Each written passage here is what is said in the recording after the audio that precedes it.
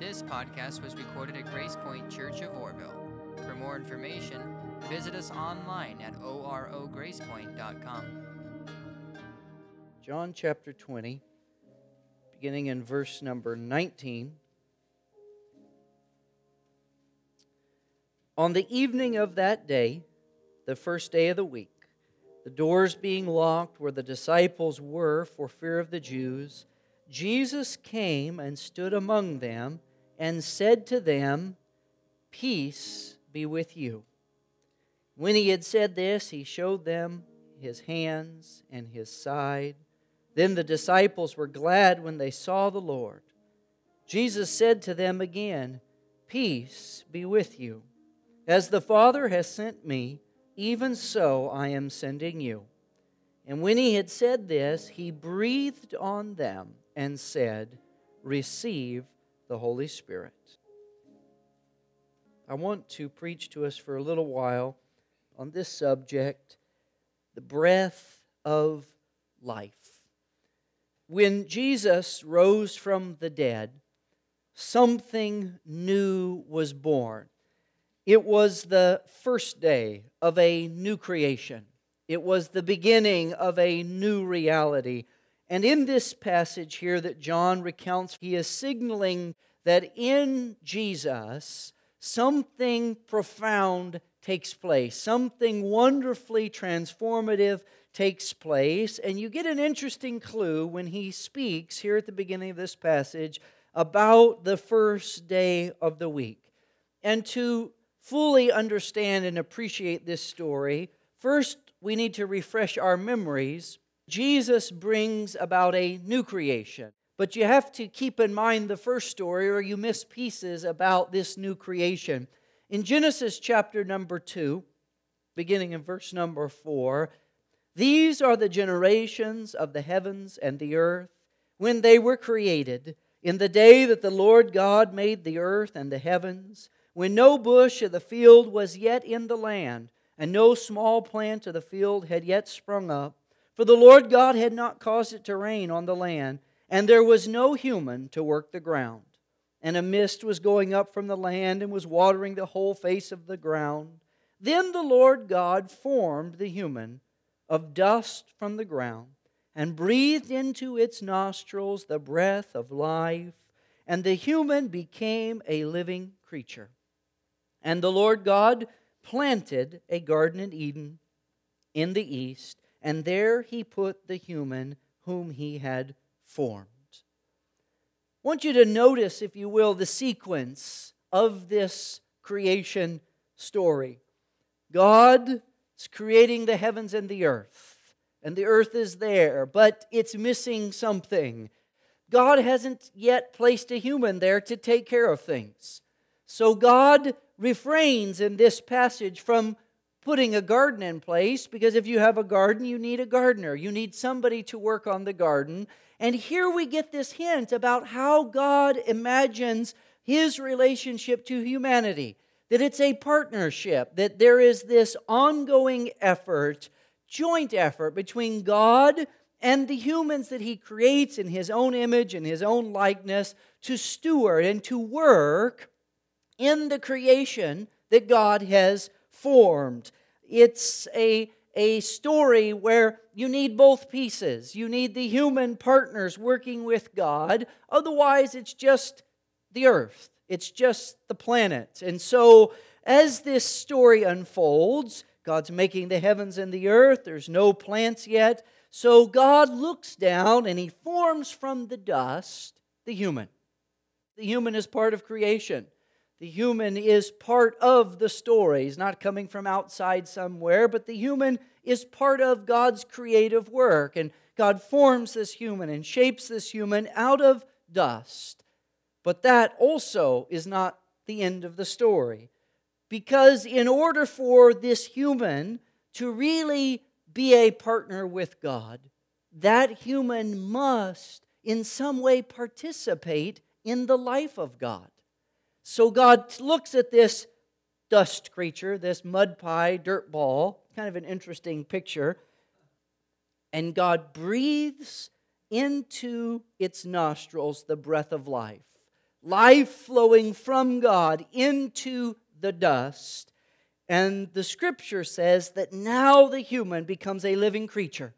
And now that you have this combination of dust and spirit, what does God do? Now God plants a garden and puts the human in the garden to keep it, to till it, to work it. And so there's this theme that we get in Scripture from the very beginning about this partnership between dust and spirit. It's first introduced in Genesis, but folks who know their Bibles, John's first audience, they would have recognized these echoes that really what's happening and the story that John is telling can only be understood within this larger framing of creation.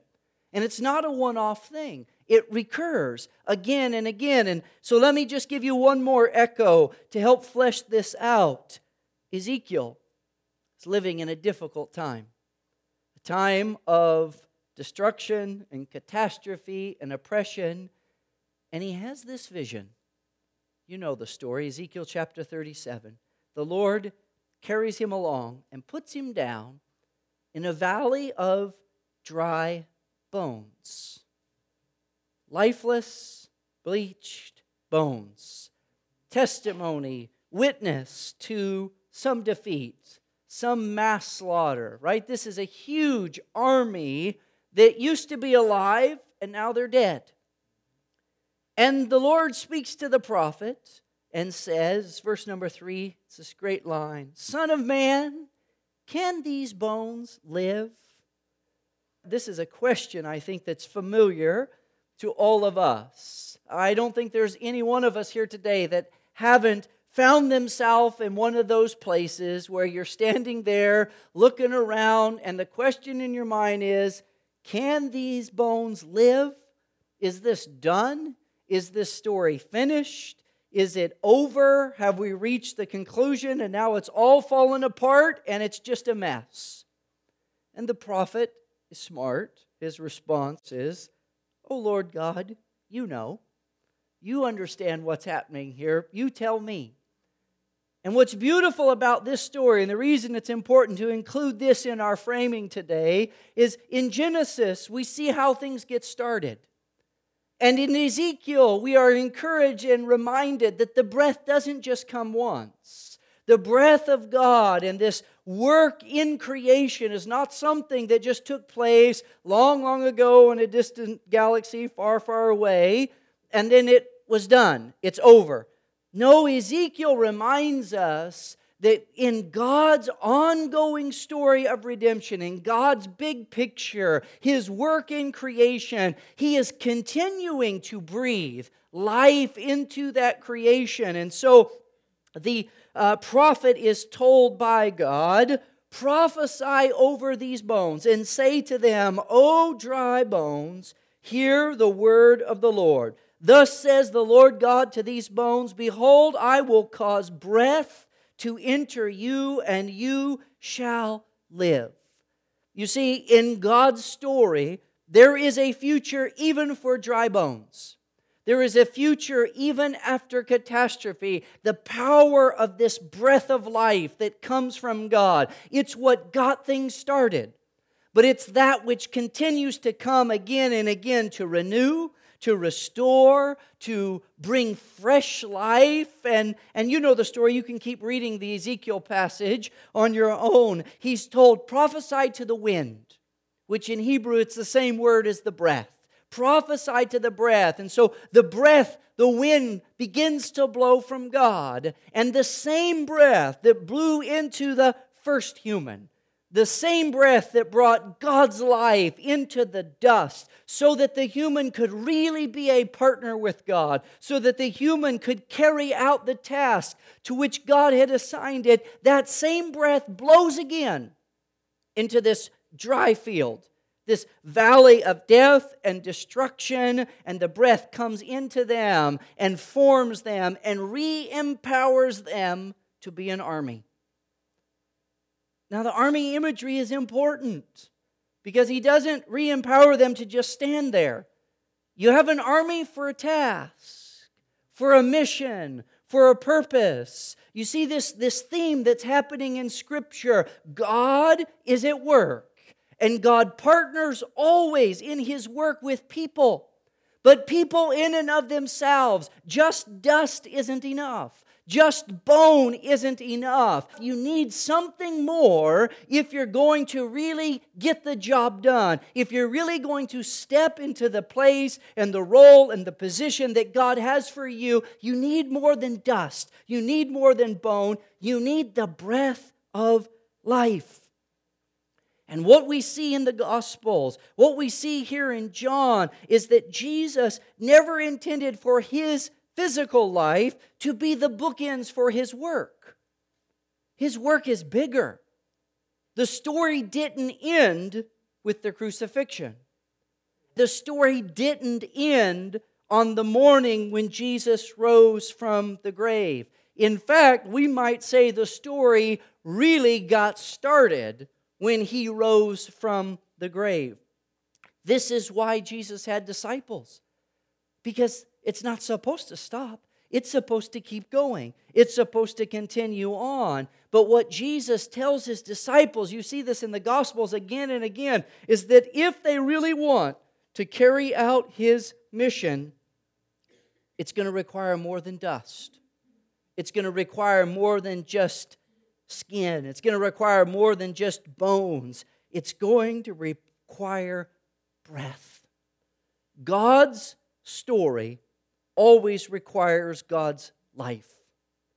If God's story is going to advance, if the next chapter is going to be written, it requires God's life being active in the process. And Jesus here, we read in this story, on the evening of that day, the first day of the week.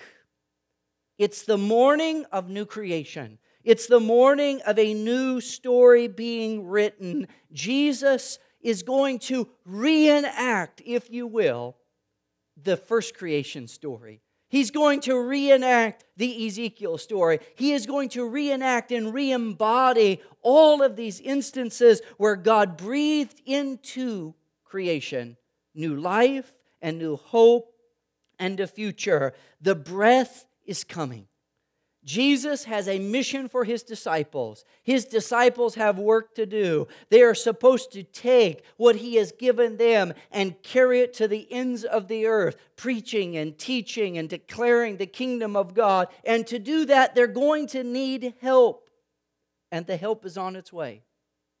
Pentecost is coming. The breath is coming. And this passage in John reminds us that the wind that blew on Pentecost wasn't just an extra blessing. It's the promised and necessary empowerment of new creation in Christ. God did a great work in Genesis 2 when He formed this human. But I can promise you this, Adam and Eve didn't consider the breath that they were breathing to be an extra blessing. It was the very foundation of their existence.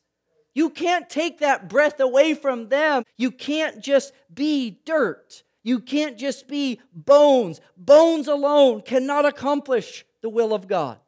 Dirt alone can never rise to the level that's required for real and true service in the kingdom of God. If mere flesh and blood could get the job done, you wouldn't need Jesus. You wouldn't need God. If you want a testimony to the work of flesh and blood, look around us at all the chaos in our world. Look at all of the disaster, even in the lives of people who mean well. Jesus is signaling to them, just as in the first creation, you needed this fusion of dust and spirit. So if you're going to live out His purpose for your life, you also need this fusion of spirit and dust. The outpouring of the Holy Spirit on the day of Pentecost was nothing less than Jesus' breath bringing life into the new humanity that's called to live in the new creation brought into existence through His life. It's a mirror story of Genesis chapter 2. Jesus recreating, Jesus bringing new life, creating a new existence. How? Through the breath of Jesus, through His breathing upon you and upon me. I want to linger for a moment over a couple phrases in John's account that really strengthen this connection to the creation story. What you're getting in John chapter 20 is a creation story. Jesus, not once but twice, says to His disciples when He appears to them on the first day of the week, which is new creation, "Peace be with you." Peace in Scripture is not simply the absence of conflict. That's our modern definition. Here, Jesus would have in mind this concept of shalom. Shalom is wholeness, it's completion, it's fullness. And when you look at the creation story, what did God do? God created things in wholeness, in fullness. And so Jesus here in this declaration, peace be with you, shalom with you in this new creation, He's talking about giving wholeness. He's not simply saying to His disciples when He's getting ready to empower them, let's erase conflict. Now that's part of it. But when He says, peace be with you, He's saying it's time for you to be whole. It's time for you to reach your fullness. Just dust is not shalom, because it's incomplete. Just bones in a valley, or even bones with sinew and flesh, is not shalom, because it's incomplete. You need wholeness. This is an echo here, of course, of God's completeness in creation. And then Jesus says, He pairs this peace be with you, which He says twice. You need to be whole. You need to be complete. You need to be full. He pairs that by saying, as the Father has sent me, so I am sending you. It's a commission. It's work. It's a call to participate in Jesus' mission. As I've done, now you're going to do. And again, it's an echo. What did God do for the first human that He created? Put him in the garden to take care of it, to shepherd it, to till it, to tend to it. So you get both of these echoes. Jesus is saying, I'm intending for you to experience what God intended in creation. One, wholeness, completion, fulfillment, and two, partnership, fellowship with me in my mission in this story. And then what does He do to make this a reality? He breathes on them. It's not enough to just wish shalom. It's not enough to just wish wholeness. It's not enough to just say you've got a job. In order for you to be really complete, in order for you to make that step beyond dust into partner, to make that step from incompleteness into real shalom, you need my breath. You need my breath. Why Jesus' breath? Because Jesus is the new creation. When the one who conquers death breathes into you, there is power there. There is something significant there that you don't get from just regular oxygen. Jesus breathes on His disciples to make them whole and to make them partners. And it's through the impartation of Jesus' breath, which is the true breath of life, that wholeness and partnership are brought into reality. When you look in the New Testament, this theme appears all over the place. And today we don't have time to look at these things, but if you look, the disciples and the earliest followers of Jesus are very concerned about the Spirit of Jesus. Why? Is it just to make us feel good? It's the Spirit of Jesus, His Spirit. And Jesus tells you what His Spirit is because He breathes on Him and He says, receive the Holy Spirit. So Jesus Himself makes explicit, what is the breath of life? It's the Holy Spirit. Where does it come from? From Jesus. In contemporary Christian culture, people have all kinds of crazy ideas about the Spirit of God. and who needs it and why you need it and what it's supposed to do. Some people act like the only role of the Holy Spirit is to make them happy. Other people, they act like, well, this is their boarding pass. Once they get this, it means they get to go to heaven now. Those are divorced from the story of the Bible. If you want to understand, you just need to think about the story of creation. It's not weird.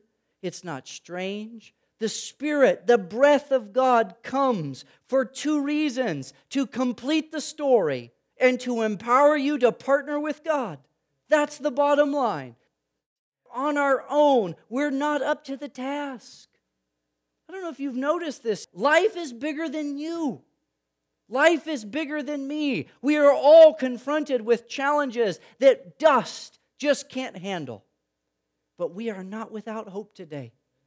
We have a great confidence that if the breath of Jesus is inside of us, if He has breathed on us, then we can receive the power necessary to really be a partner with God, to work in the garden like God intended for us. And when we mess it up, we're not without hope. Because He didn't just breathe once way back in the beginning of creation. When we're standing in the midst of dry bones and chaos and life is falling apart around us, you know what we need? We just need Jesus to breathe fresh on us again. We need to hear the word of the Lord and to say, Lord, breathe into me. I need your Spirit. I'm here. I'm the dust. I brought that part to the party. I need you to bring the other piece. I'm here presenting myself. It's a partnership, friend. And the Lord needs the dust. The Lord's not content to just have the breath blowing around everywhere. He intends for the breath to go somewhere, for it to go into human vessels, so that people can partner with God. The breath of life, the infilling of God's Spirit, is the empowerment to fully participate in the story that God is telling. And without His breath, I'm always stuck on the outside. Jesus signals to His disciples, I'm alive, and there's a big task, and I want you to be whole, and I want you to be empowered for the task. So I'm going to breathe on you. And once He leaves, they gather in an upper room, and they hear a sound. And I don't think the disciples were surprised to hear the sound, because they knew their scriptures. They knew this is what God always does when it comes time to bring God's power and God's agency into partnership with ours. Breathes upon them. He breathed upon the dust in creation. He breathes upon the dry bones to bring renewal and strength. And yes, Jesus breathed upon His disciples so that they can be whole and complete in this new creation that He is bringing into existence. Today, you and I have this glorious hope. We have this promise. God is not leaving us to our own abilities. All of this preaching and teaching we hear about the kingdom of God and what Jesus is doing in the world, I have good news for you today. God doesn't expect you to participate on the merits of your own strength alone. Because if you're anything like me, you look at what God's doing and you're thinking, how on earth could I ever participate in that? I'm not smart enough. I'm not fast enough. I'm not strong enough. Have you seen my life? I've got problems. How am I ever going to really partner with God? This sounds great. He must be talking about somebody else. No, friend, He's talking about your dust, about your dry bones. He wants to breathe on them so that you can be empowered to not only be whole, not only be complete in reflecting the image and the likeness of God, but so that you can go to work in His garden. You can go to work in His kingdom. Our great need is not to pretend like we're not dust. Sometimes that's the temptation, to pretend like we're not dry bones, that we're not just dirt balls. No, we don't need to pretend today. We can acknowledge that. We can stand and say, can these bones live? What happened? What took place? We can stand in full awareness of our own humanity, of our own limitations. You don't have to pretend to be all-powerful today. You don't have to pretend to be all-knowing. You don't have to pretend to be perfect. You just need to say, Lord, breathe on this dust. Breathe on the dry bones of my life. Bring wholeness, Lord. I need your shalom. I hope today that we can hear what Jesus spoke to his disciples. I hope we can hear that afresh today, because he's still speaking it to us. Peace be with you.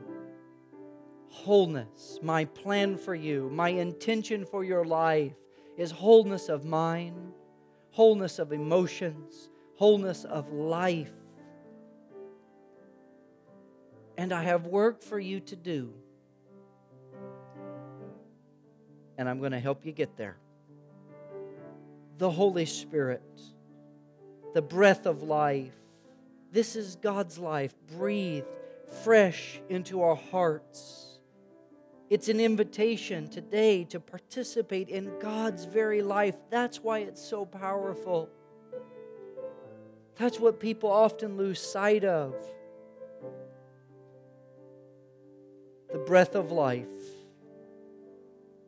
the infilling of God's Spirit. It's the empowerment to fully participate in God's story. And today we need the Lord to breathe fresh on us. We're going to worship. We're going to sing. But I would invite you, ask the Lord, Lord, breathe on me today, just like you did in the first creation. Just like you did with the first humans. I need you to breathe on me.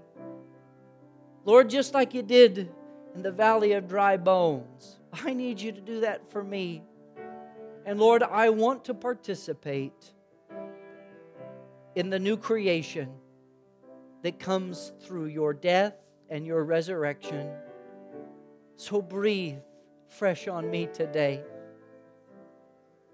Will you do that with me? Oh, I promise you today, the Lord will give you strength. The Lord will help you. The Lord will empower you. Let's pray together. Lord Jesus, come on, friend, it's real simple. Lord Jesus, breathe on us. Lord, we need your Spirit. We need you to fill us fresh. Today, Lord, we accept, Lord, that you desire peace for us. You desire wholeness for us. You desire us to walk in partnership with you. And Lord, we've got the dust. We've got the dry bones today. Breathe on us. Fill us fresh with your Spirit. Thank you for listening. Our podcasts are made possible by generous donations from listeners like you.